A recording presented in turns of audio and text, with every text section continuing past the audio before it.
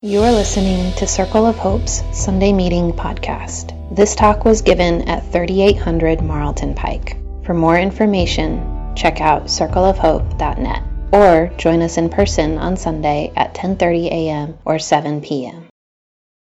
We want to make dialogue the center of our whole community because we're trying to be of one mind.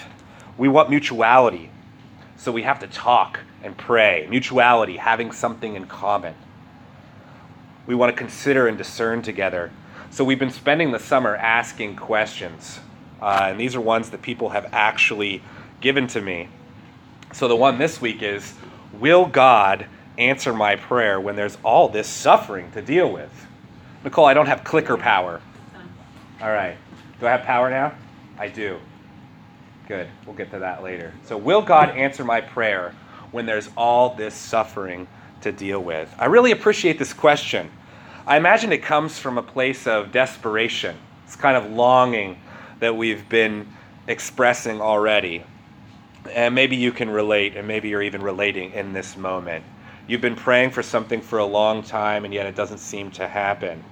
Or maybe you haven't yet dared to pray for what you really desire in your heart because you couldn't bear it if that didn't happen, even if you called God to do something about it. One of the most common references to prayer in popular culture is like a last-ditch effort. You know about the Hail Mary play in football, right? You just throw it up there and see what happens. Got to start talking about football because the Eagles had their first preseason game. It's the preseason, and we are reigning Super Bowl champions, y'all. Don't forget it. I don't care if you don't like Philadelphia Eagles. This is South Jersey. Deal with it. I love you anyway. You know, a lot of people's prayers came true 6 months ago. But I'm talking about the Hail Mary. It's like a cliche. When nothing else is working, well, I guess you got to go with the prayer play.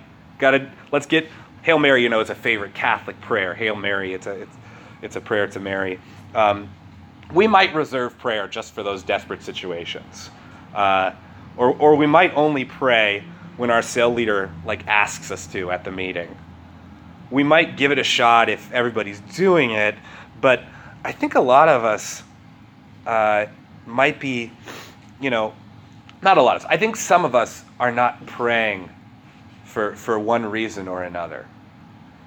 However, there are some of us who are praying all the time, and you're going to have something to say about this too. So try to get into it from all the different places that we're coming.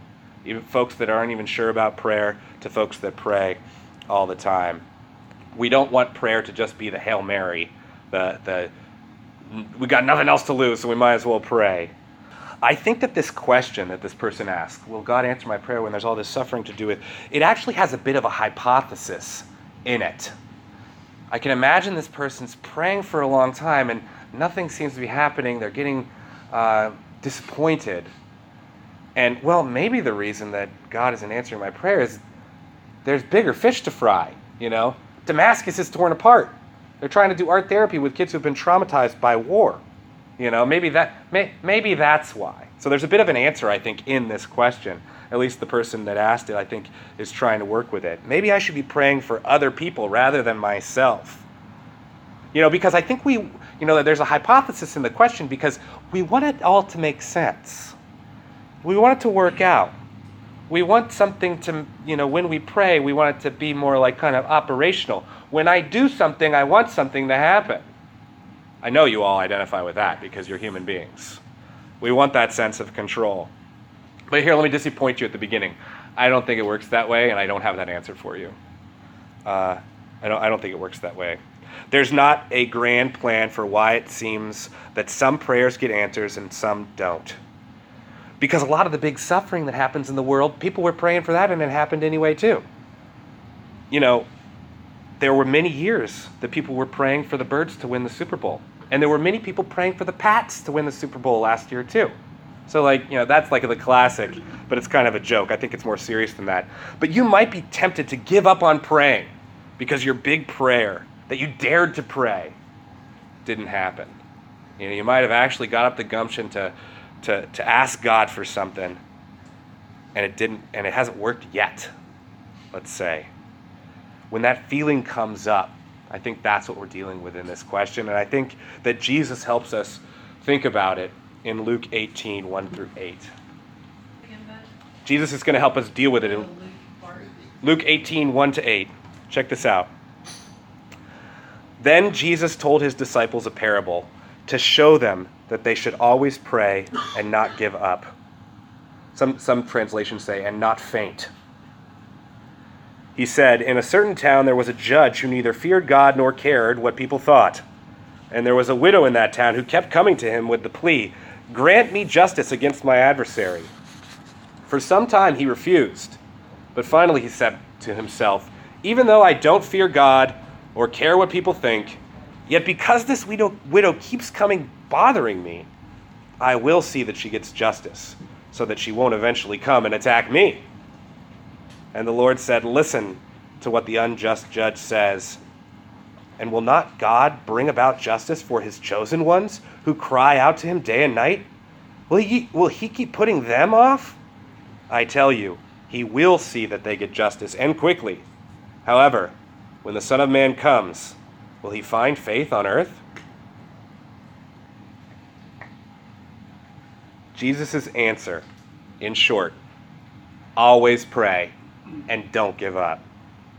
Emphasis on the always. So in short, will God answer my prayer when there's all this suffering to deal with? Keep praying. That's Jesus' answer. Kind of unsatisfying, so let's keep going with it a little bit here.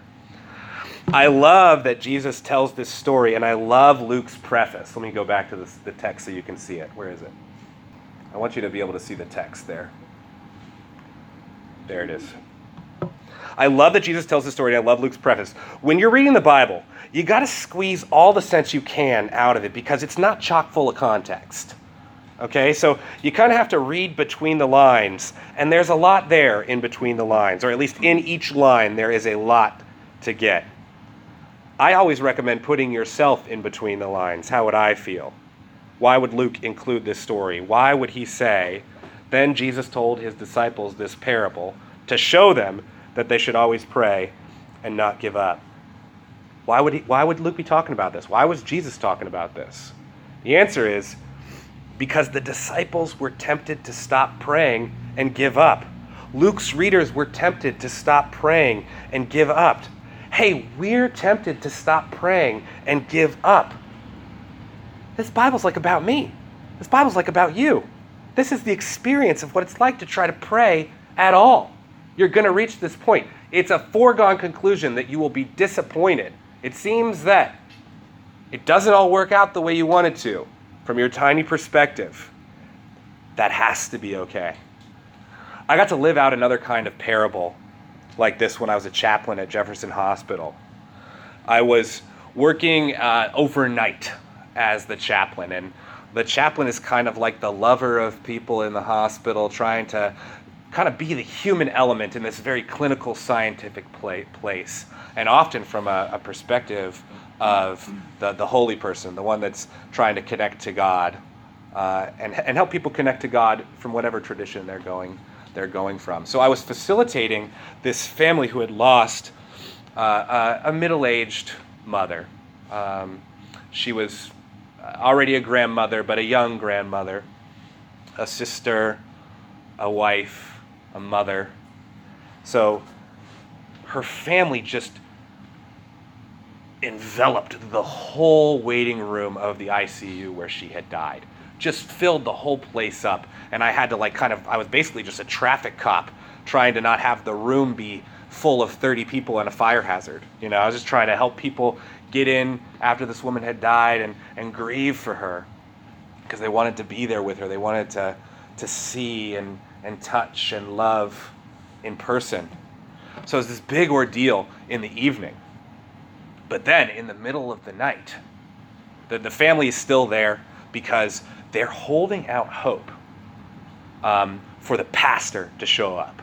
The pastor of their church who lived in Delaware or somewhere fairly far away. But not as far as it seemed, because it took him a lot. He got there in the middle of the night, and she had died in the evening. but they wanted him to come to pray for her because they were still holding out hope. They kept saying, God's going to have the final word. And so this woman had died in the early evening.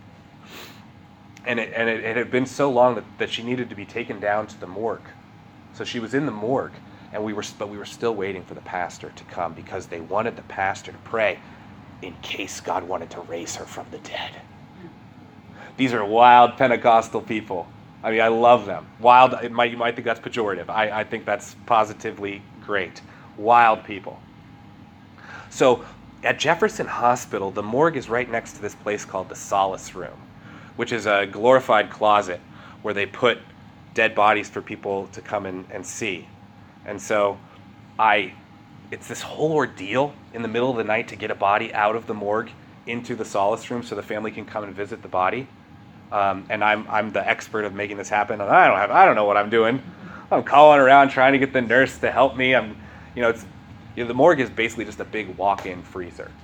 That's all it is. It's not like they on TV where there's like all these like beautiful drawers. There are probably a few hospitals that have that.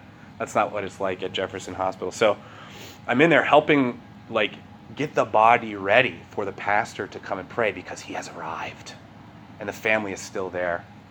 And he comes in, we've kind of tried to make it look as beautiful as possible, try to give the family the best space that they can have with the body one more time. And oh, by the way, all the nurses and administrators are like, this is bogus. I hate this. Why do I have to do this? We were already having this giant problem this evening, because it's a problem. It's not someone died. It's a problem. It happens all the time. But I don't want, do we have to keep dealing with the same family? Haven't we given them enough? And I'm the guy saying no, you haven't. This is what they want, and I'm going to get what they want. That's my that's the energy I bring to chaplaincy. Anyway. So the pastor comes in, and it's the middle of the night, but he's still dressed in a very pastorally way, double-breasted suit. I think he had a hat. In my memory, he's going to have a hat,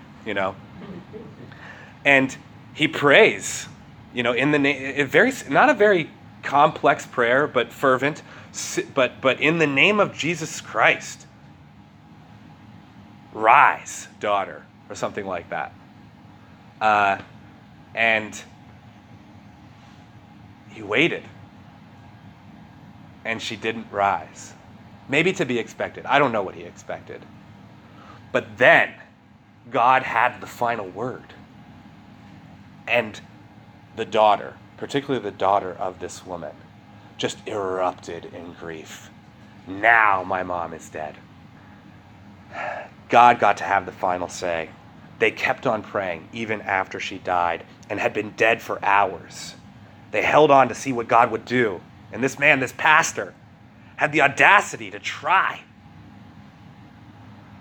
When the Son of Man returns, will he find faith on earth? After experiencing this, my answer is yes. He'll find some in this family, I believe. This story fuels my prayer. But you might say, but the prayer wasn't answered. What good is this story? What now? Righteous people have raised people from the dead. It wasn't just Jesus and Lazarus. Remember Eutychus in Acts 20 falls out the window and dies, and Paul raises him from the dead? Why not this guy from Delaware? Why not? This woman was dearly loved by this big, enormous, loving family. Why not her? What does this family do now after she doesn't rise from the dead? As a pastor, you might think that I'm supposed to give you a bunch of stories where people rise from the dead or people are healed. And I prayed for a lot of people in the hospital, and I saw some pretty amazing healings.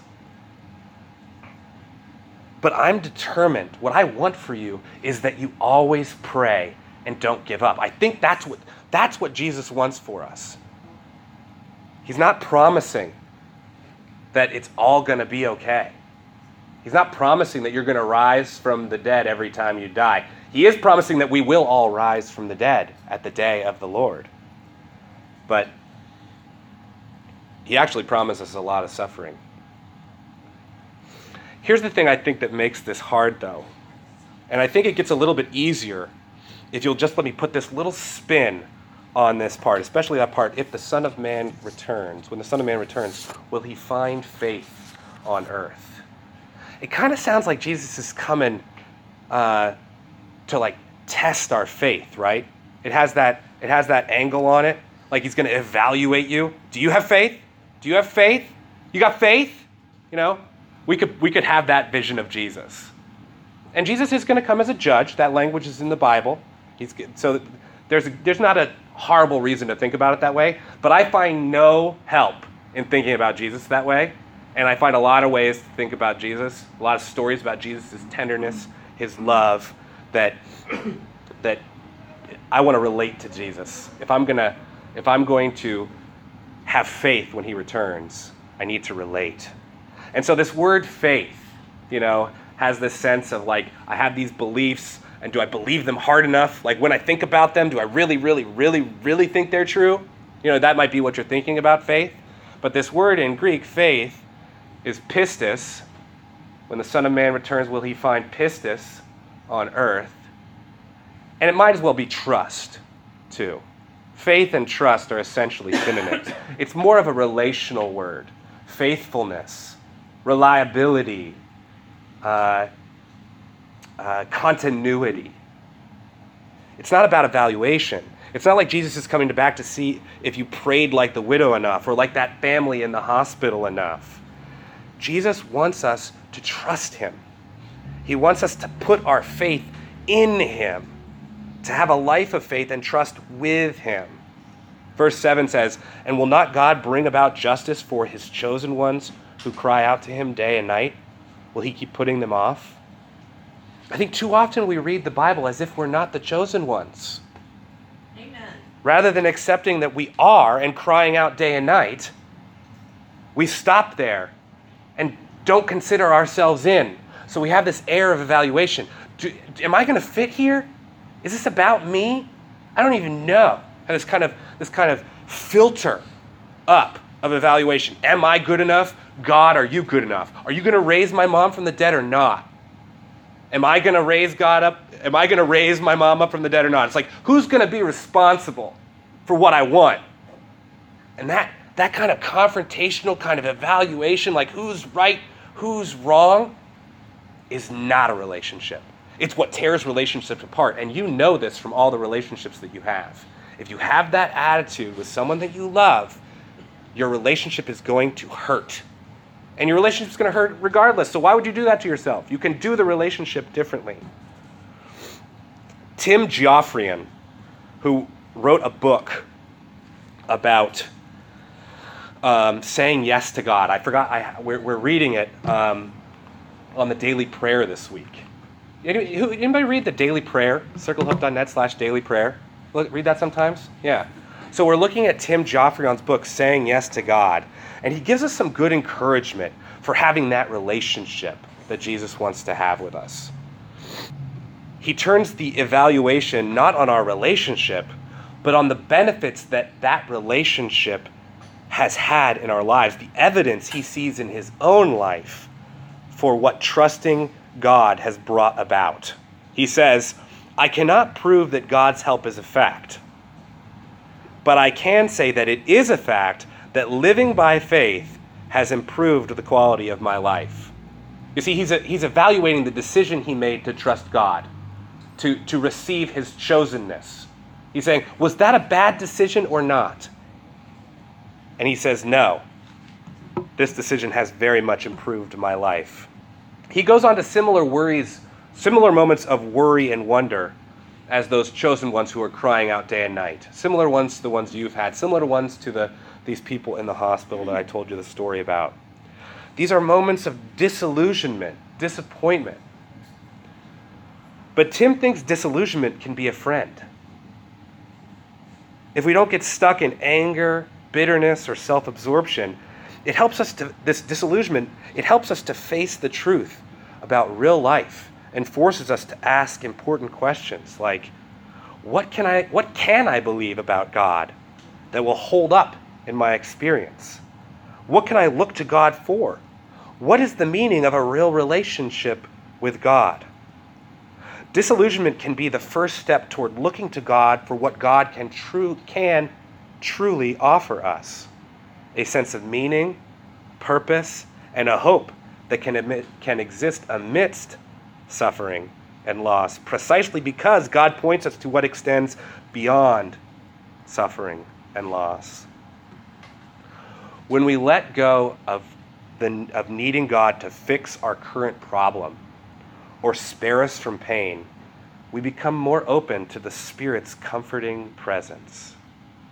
We may start looking for the meaning of life in our relationships with God and in the sacred love flow rather than any other inferior rival. Here I'm quoting from Tim directly. No one can answer all of the questions we have or prove God's existence or love. You can't prove it. You can't prove God's existence or God's love. The evidence is ambiguous at best. In the end, faith is just that. It's faith. The definition of it in Hebrews 11:1, being sure of what we hope for and certain of what we do not see. But the benefits of that faith are tangible, and those can be evaluated. We can make a choice to keep praying, relating to God, even when we don't know the answers.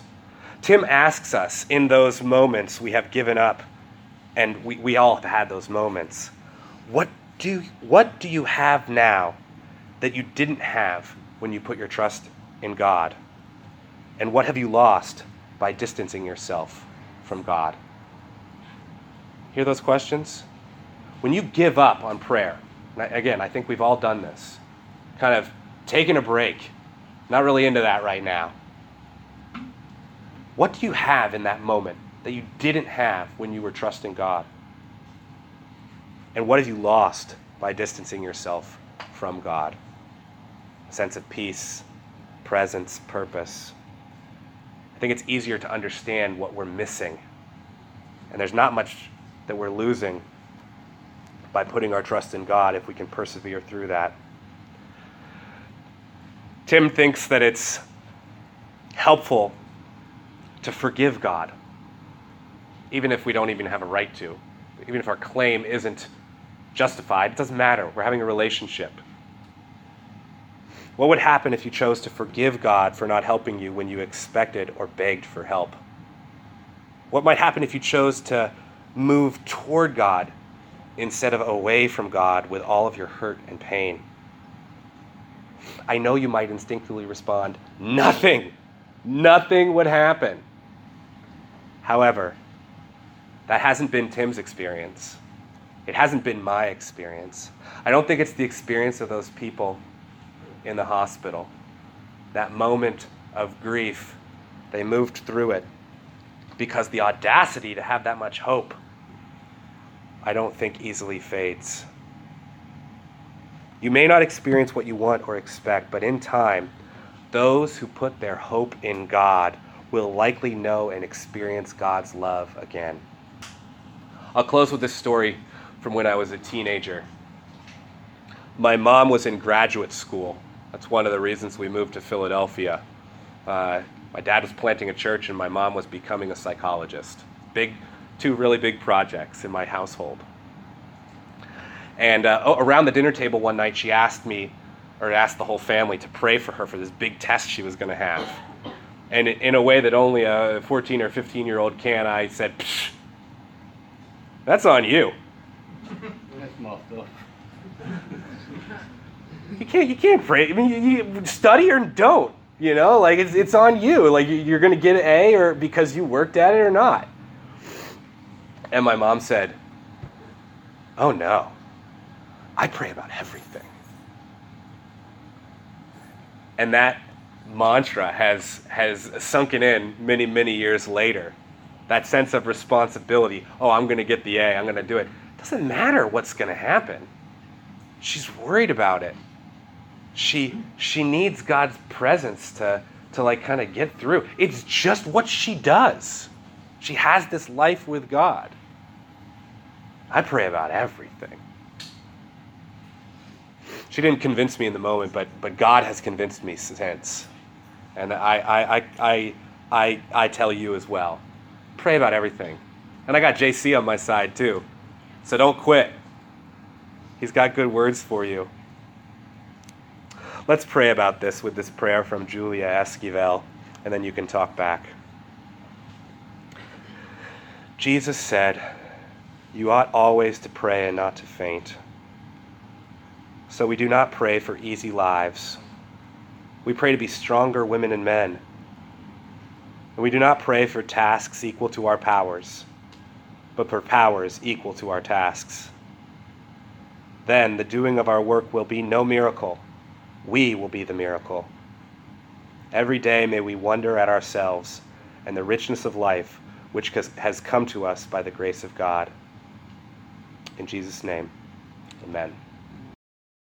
Thanks for listening to Circle of Hope's Sunday Meeting Podcast. If you want to talk about it or get connected to a cell, you can find one under our Connect drop-down at circleofhope.net.